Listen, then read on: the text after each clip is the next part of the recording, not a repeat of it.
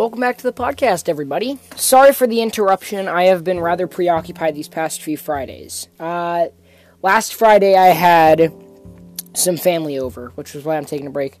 But beyond that, we're back on track, ready to get started with the Sin Hunter's Next Tale. And speaking of, I've recently been watching some YouTube videos.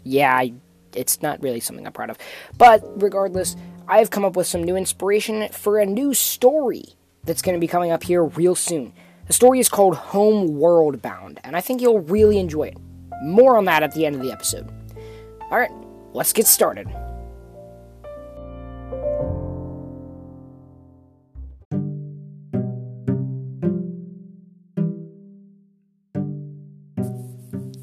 Now, if we pick up where we last left off, you'd assume that Dr. Cynthia found something horrifying, something absolutely terrible. But through the dimly lit hallways, snaking and spiring all throughout the palace, past kitchens, banquets, and even display cases, Cynthia finally found an antique set of armor. It was the previous Platinum Knight design, but she threw it on anyways. Whew, talk about a workout. Regardless, I'm glad to be wearing something that has some decent protection. Dr. Cynthia walked back out into the hall, taking careful note to always have her visor flipped down whenever people or guests walked by. But eventually, she made her way past a long library. It was the Golden Knight's professional study, filled with not only books, but ruby knights lining the walls and walkways. Dr. Cynthia entered, but shockingly, when she was met with a ruby knight, she got a strange answer. "Do not fret, Cynthia. We of the ruby mages do not interfere in matters with our master." Cynthia jumped, admittedly, but returned to her natural confident aura. "Okay, and you are?" "We are the Ruby Knights, more mages than knights at this point, but nonetheless, we guard the libraries in the king's private study." Cynthia nodded. "Well, it's at least nice to note that this place is safe from attackers." The Ruby Knight, their scarlet visors shining beneath a massive red hood, smiled. "Thank you, Doctor. The gala, if you must know, is to the right and down the hall. Follow until the second to last right." Dr. Cynthia nodded, then set off. "Thanks," she called, as the silver-armored adventurer disappeared around the corner. Meanwhile, Jack slunk through the hallways, avoiding any and all faces he might recognize. Key among these possible attackers was Azazel, who would occasionally poke his little head out from around a corner or behind a knight's shoulder. But Jack was most worried about the Emerald Knights. Now, this is where I'm going to be brief with you. If you've ever watched one of those weird YouTube Minecraft videos where the thumbnail is a character in way too bulky armor, you've probably seen it, that's basically what these guys look like. Decked to the teeth in emerald slathered and embedded armor, topped off with giant claymores and maces of varying sizes, these guards were somehow everywhere, despite their inferiority when it came to numbers. Jack made his way over to a buffet table, lined with food and drinks for all to share and enjoy. Jack grabbed a simplistic sparkling glass of some kind of juice, and he then turned and ran into the Council of the Platinum Knights. These folks were elegantly dressed in black and white, with their respective helmets cloaking their true identities. Each mask, Jack realized, resembled something like the Nadajek or the Mohoaz gods, with none being exactly the same as the other. Jack was about to engage in conversation when two more things happened.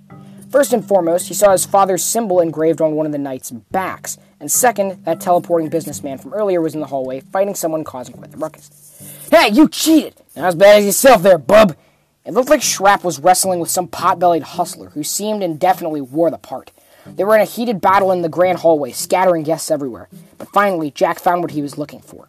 Sitting on the pedestal, seated far away, in wide open view, was a single glittering gemstone. This was his key to escaping from hell. The Time Hopper's topaz, a relic from the Old Kingdom. The Old Kingdom was long before anything else, like Goldenhelm, had existed. It was basically fast travel in hell since you could use it instead of elevators to get where you needed to go. It was faster, more environment-friendly, and very efficient. Jack seized the commotion and confusion by the throat, dashing through the maze of pillars and almost reaching his goal.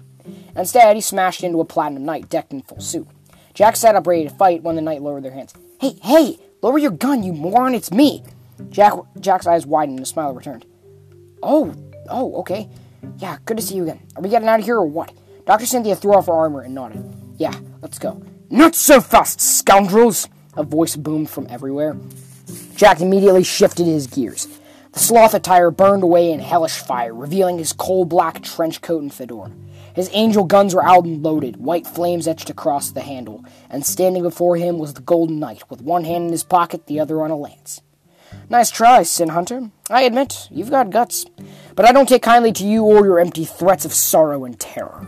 Jack stepped forward, tugging his guns away and drawing the withering bite from its sheath. At this, the Golden Knight removed a rapier, tipped with diamonds from his lance's hilt.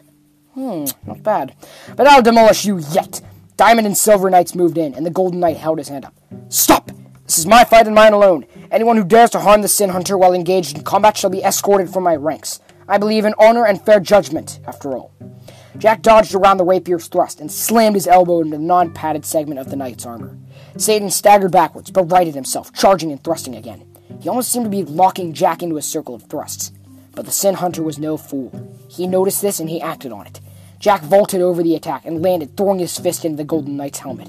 But Satan retaliated by spinning to block the attack, and he backhand slapped the Sin Hunter, which led to an applause from the now growing audience. Cynthia tried to slip away, but she was met with Azazel. Fancy meeting you here, kitty cat. But Cynthia pulled out her knife and straight up stabbed the prince. Flame poured out onto the polished quartz floor, and Rathnoia's warlord collapsed, clutching his chest. The dagger had long melted in his gut, but Dr. Cynthia pulled out a grappling hook she had been designing in sloth. Okay, first run. Please let this work. The hook spun from its center and locked onto the ceiling. She swung up into the air and then yelled overhead, Sin Hunter, we gotta go! Jack heard the message, and he charged forward, kicking the Golden Knight down. For the first time in all his years, Satan had been bested. Game over, pal. Wish I could talk more, but Jack slammed his steel-toed boot into the Golden Knight, putting the once dominant ruler down for the count. TKO. I do have justice in spades. Jack leapt up into the air and grabbed onto Dr. Cynthia as the duo swung away. The guards tried to fight, but they were hesitant in following their leader's rule. And so they remained, escorting guests and visitors out the doors and away from the fire that consumed the great hall, and Azazel, whose eyes burned brighter than ever before. The true spirit of wrath engulfed him, and additional bones grew from his body. The prince's fiery biker's gear was shredded away from his skeleton, which grew and warped, twisting his bony fingers into broadswords, and fangs like the teeth of a bear trap protruding from his now evident snout. I'll kill you! He roared with anger, flooding his veins and his voice. Jack had only just gotten out of the building when he heard the blood-chilling shriek from within the palace. Oh, that's not good. Dr. Cynthia turned around and then stopped, letting Jack run ahead a little bit. You get out of here. I need to let off some steam. She stomped forward, removing her glasses, and her casual clothes morphed into dragon's wings, her hair changing into crystallized spikes. You might as well head out. I'll catch up. Jack watched in awe as his best friend shifted and turned into something of a true nightmare, indescribable to the point that no one could ever say for sure exactly what happened. But Jack viewed the fight of the century as Cynthia, once his friend and now a giant crystallized dragon thing, battled against a giant flaming hellhound. The two fought back and forth, eventually crashing into buildings and tearing a giant hole in the plaza out front of the Golden Knight's castle. Jack ran over and saw the destruction. Azazel was gone, leaving nothing more than carnage and destruction, as well as giant ashy footprints. And Dr. Cynthia was badly wounded, laying in the geode-clustered caves under the city.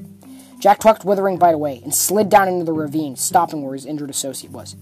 That was insane! Are you alright? Dr. Cynthia coughed. Yeah, I think.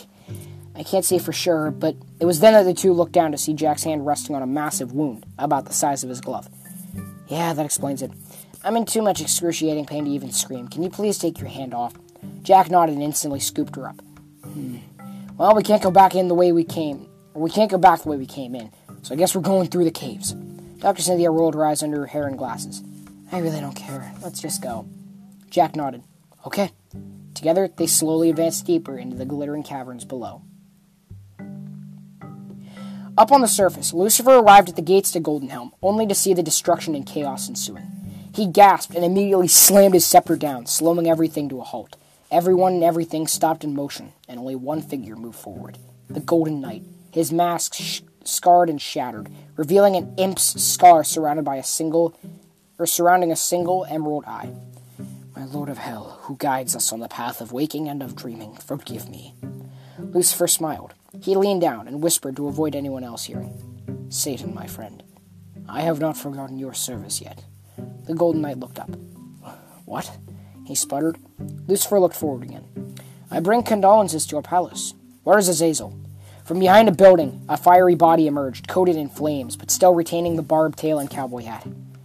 Here I am, Lucifer. The King of Hell turned in shock to see his Prince of Rage in such a shattered form. Father above and me below, what happened? Lucifer asked, as he and the Golden Knight rushed over to exhaust the flames. Azazel waved them away and clenched his jaws, letting steam escape. His hellish nose and ears shrank away, burning into his skull and revealing a fiery gash in his red eye. I guess that's 2 scars. 1 for each eye. The Golden Knight knelt down and held up his ring. Hold on, my friend. We can easily repair your fragmented mind. Azazel stopped. I have to find the scientist. Morpheus emerged from the elevator, bearing his armor and his iconic steel mask beneath his tentacle beard and hat. You have no cause to hunt down Dr. Cynthia. If she ever enters Kyberane again, she will be charged with treason against her people, and therefore shall be burned at the stake until death. Lucifer stood up. Asmodeus and Beelzebub are not here. Why is that? Satan was, shockingly, the first answer. They have their own agendas to attend to. We've caused enough damage already. Let's not bother them with our troubles. Lucifer nodded. Very well. I'll contact them, but warn them to keep away from their conflict unless absolutely necessary. Lucifer nodded. Very well. We'll go back to my hall. There you may rest and regroup. I will alert the other 2 princes of hell of the growing struggle. Jack continued to climb through the maze of gemstones and spiraling pillars of glowing crystals. Dr. Cynthia tucked her glasses into her pocket and instead chose to hang silently, conserving energy. Hey, just a question. Couldn't you by any chance transform into something a little more pain-tolerant? It's not easy jumping over these rocks and you have to whimper every time. Dr. Cynthia shook her head. Sorry, I'm in too much pain to concentrate, and as a result, transforming isn't an option. Jack nodded. Okay, I'll try to be more careful going through these caves. You shouldn't have to, a shadowy figure said, announcing their presence to the caves. Jack spun around, his gun out. Who are you? He asked in defense. A figure emerged from their shadows, their cloaked and spiked armor shining from the lighting. You need not fear me, nor point that pea shooter at me, Sin Hunter. You'll do no damage to this armor I boast. Jack lowered his gun. All right, then. Do you know a way out of these caves, at least? Jack questioned. These caves have no end. They arc for miles in any and all directions, never ending. And I doubt you'd want to meet Topaz's Talos. Jack stared at the figure's mask in confusion. Talos? As in a dragon? The shadowy man said nothing more on the matter. I will escort you to my castle. It's not far from here, and you may rest in. You know what? Anything works at this point. We're in a hurry, Jack said, slowly letting Cynthia rest on the ground. Do you have anything that might heal her? The figure strode over, his tattered and shredded cloak gliding across the mess of crystals and jewels. Perhaps. I have but 1 capsule left until I return, but you are free to use it. The figure gave Jack a small vial filled with red liquid and blue patterns from their arm gauntlet. Let her drink this. It's a healing tonic of sorts. Jack nodded and gave his injured friend the tonic. Instantly, Dr. Cynthia's blood began to cease, and her breathing became easier. Jack smiled, knowing that she was safe again. Thank you, ever so much. How can we repay you? The figure smiled beneath his many scars and his bladed helmet. There is no need. Now then, come with me. I will take you back to my palace. There, you may find what you are looking for. You know what? I figure we may as well just finish this while we can. If you don't know, that hooded figure, he's from one of my previous stories, so I'll just let you decipher that. Remember, spiked armor, cloak, strange mask, arm gauntlets. Think about that. 3 years later. One sec, I got it. Jack picked up the phone, the cool breeze of Utah blowing through his hair. He no longer boasted his white face, gold eyes, or charcoal black hair. He was himself again, back in the living world. Hey, how's it going?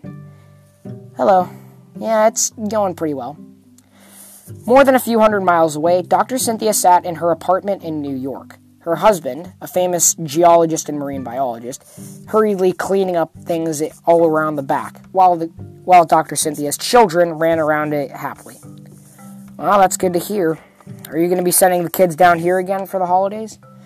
Yeah, they deserve a good break, and I figured you might as well teach them a little bit about cattle rustling. I think I might be going for a little bit, but I'll leave him in charge with Jake. He's a good guy. Jake and Jack? Really? What? Best detective agency in the world? Cattle rustling? We offer some good deals and fun times for kids. Well, I can't say anything more on that. Dr. Cynthia looked out the window over the shimmering New York City skyline. Jack, I know it's been a while, but you don't need to say anything. That life in hell that you had before, it's gone. You're here in the living world. You're safe. Okay. Thanks. Jack smiled and stepped off the porch into the flowing grass. You're welcome. Call you soon. All right, bye. Jack flipped his phone shut and looked into the trees far beyond. Almost in the skyline, as the sun began to set and shadows cast across the golden trees, you could almost see Jack's father and his mother holding out their hands. And Jack took one last breath in. I know, Pa. I'm coming. Jack strode through the fields, recalling everything that he had done in his life. He took off his fedora and hung it up on an old rack. He strode into the forest, took one last look all around his surroundings at the beautiful clearing he had set up his shop in, all the work he had done. I'm gonna miss this place. And with that, Jack took one last step and vanished into the trees. And that's the end of the story. I had more planned, but I realized that we're kind of running on a time bomb here. I have more stuff I need to take care of, and I'd really like to get into new stories. I know that it's great getting to talk about the Sin Hunter, but there's more characters that I'd love to make that are more...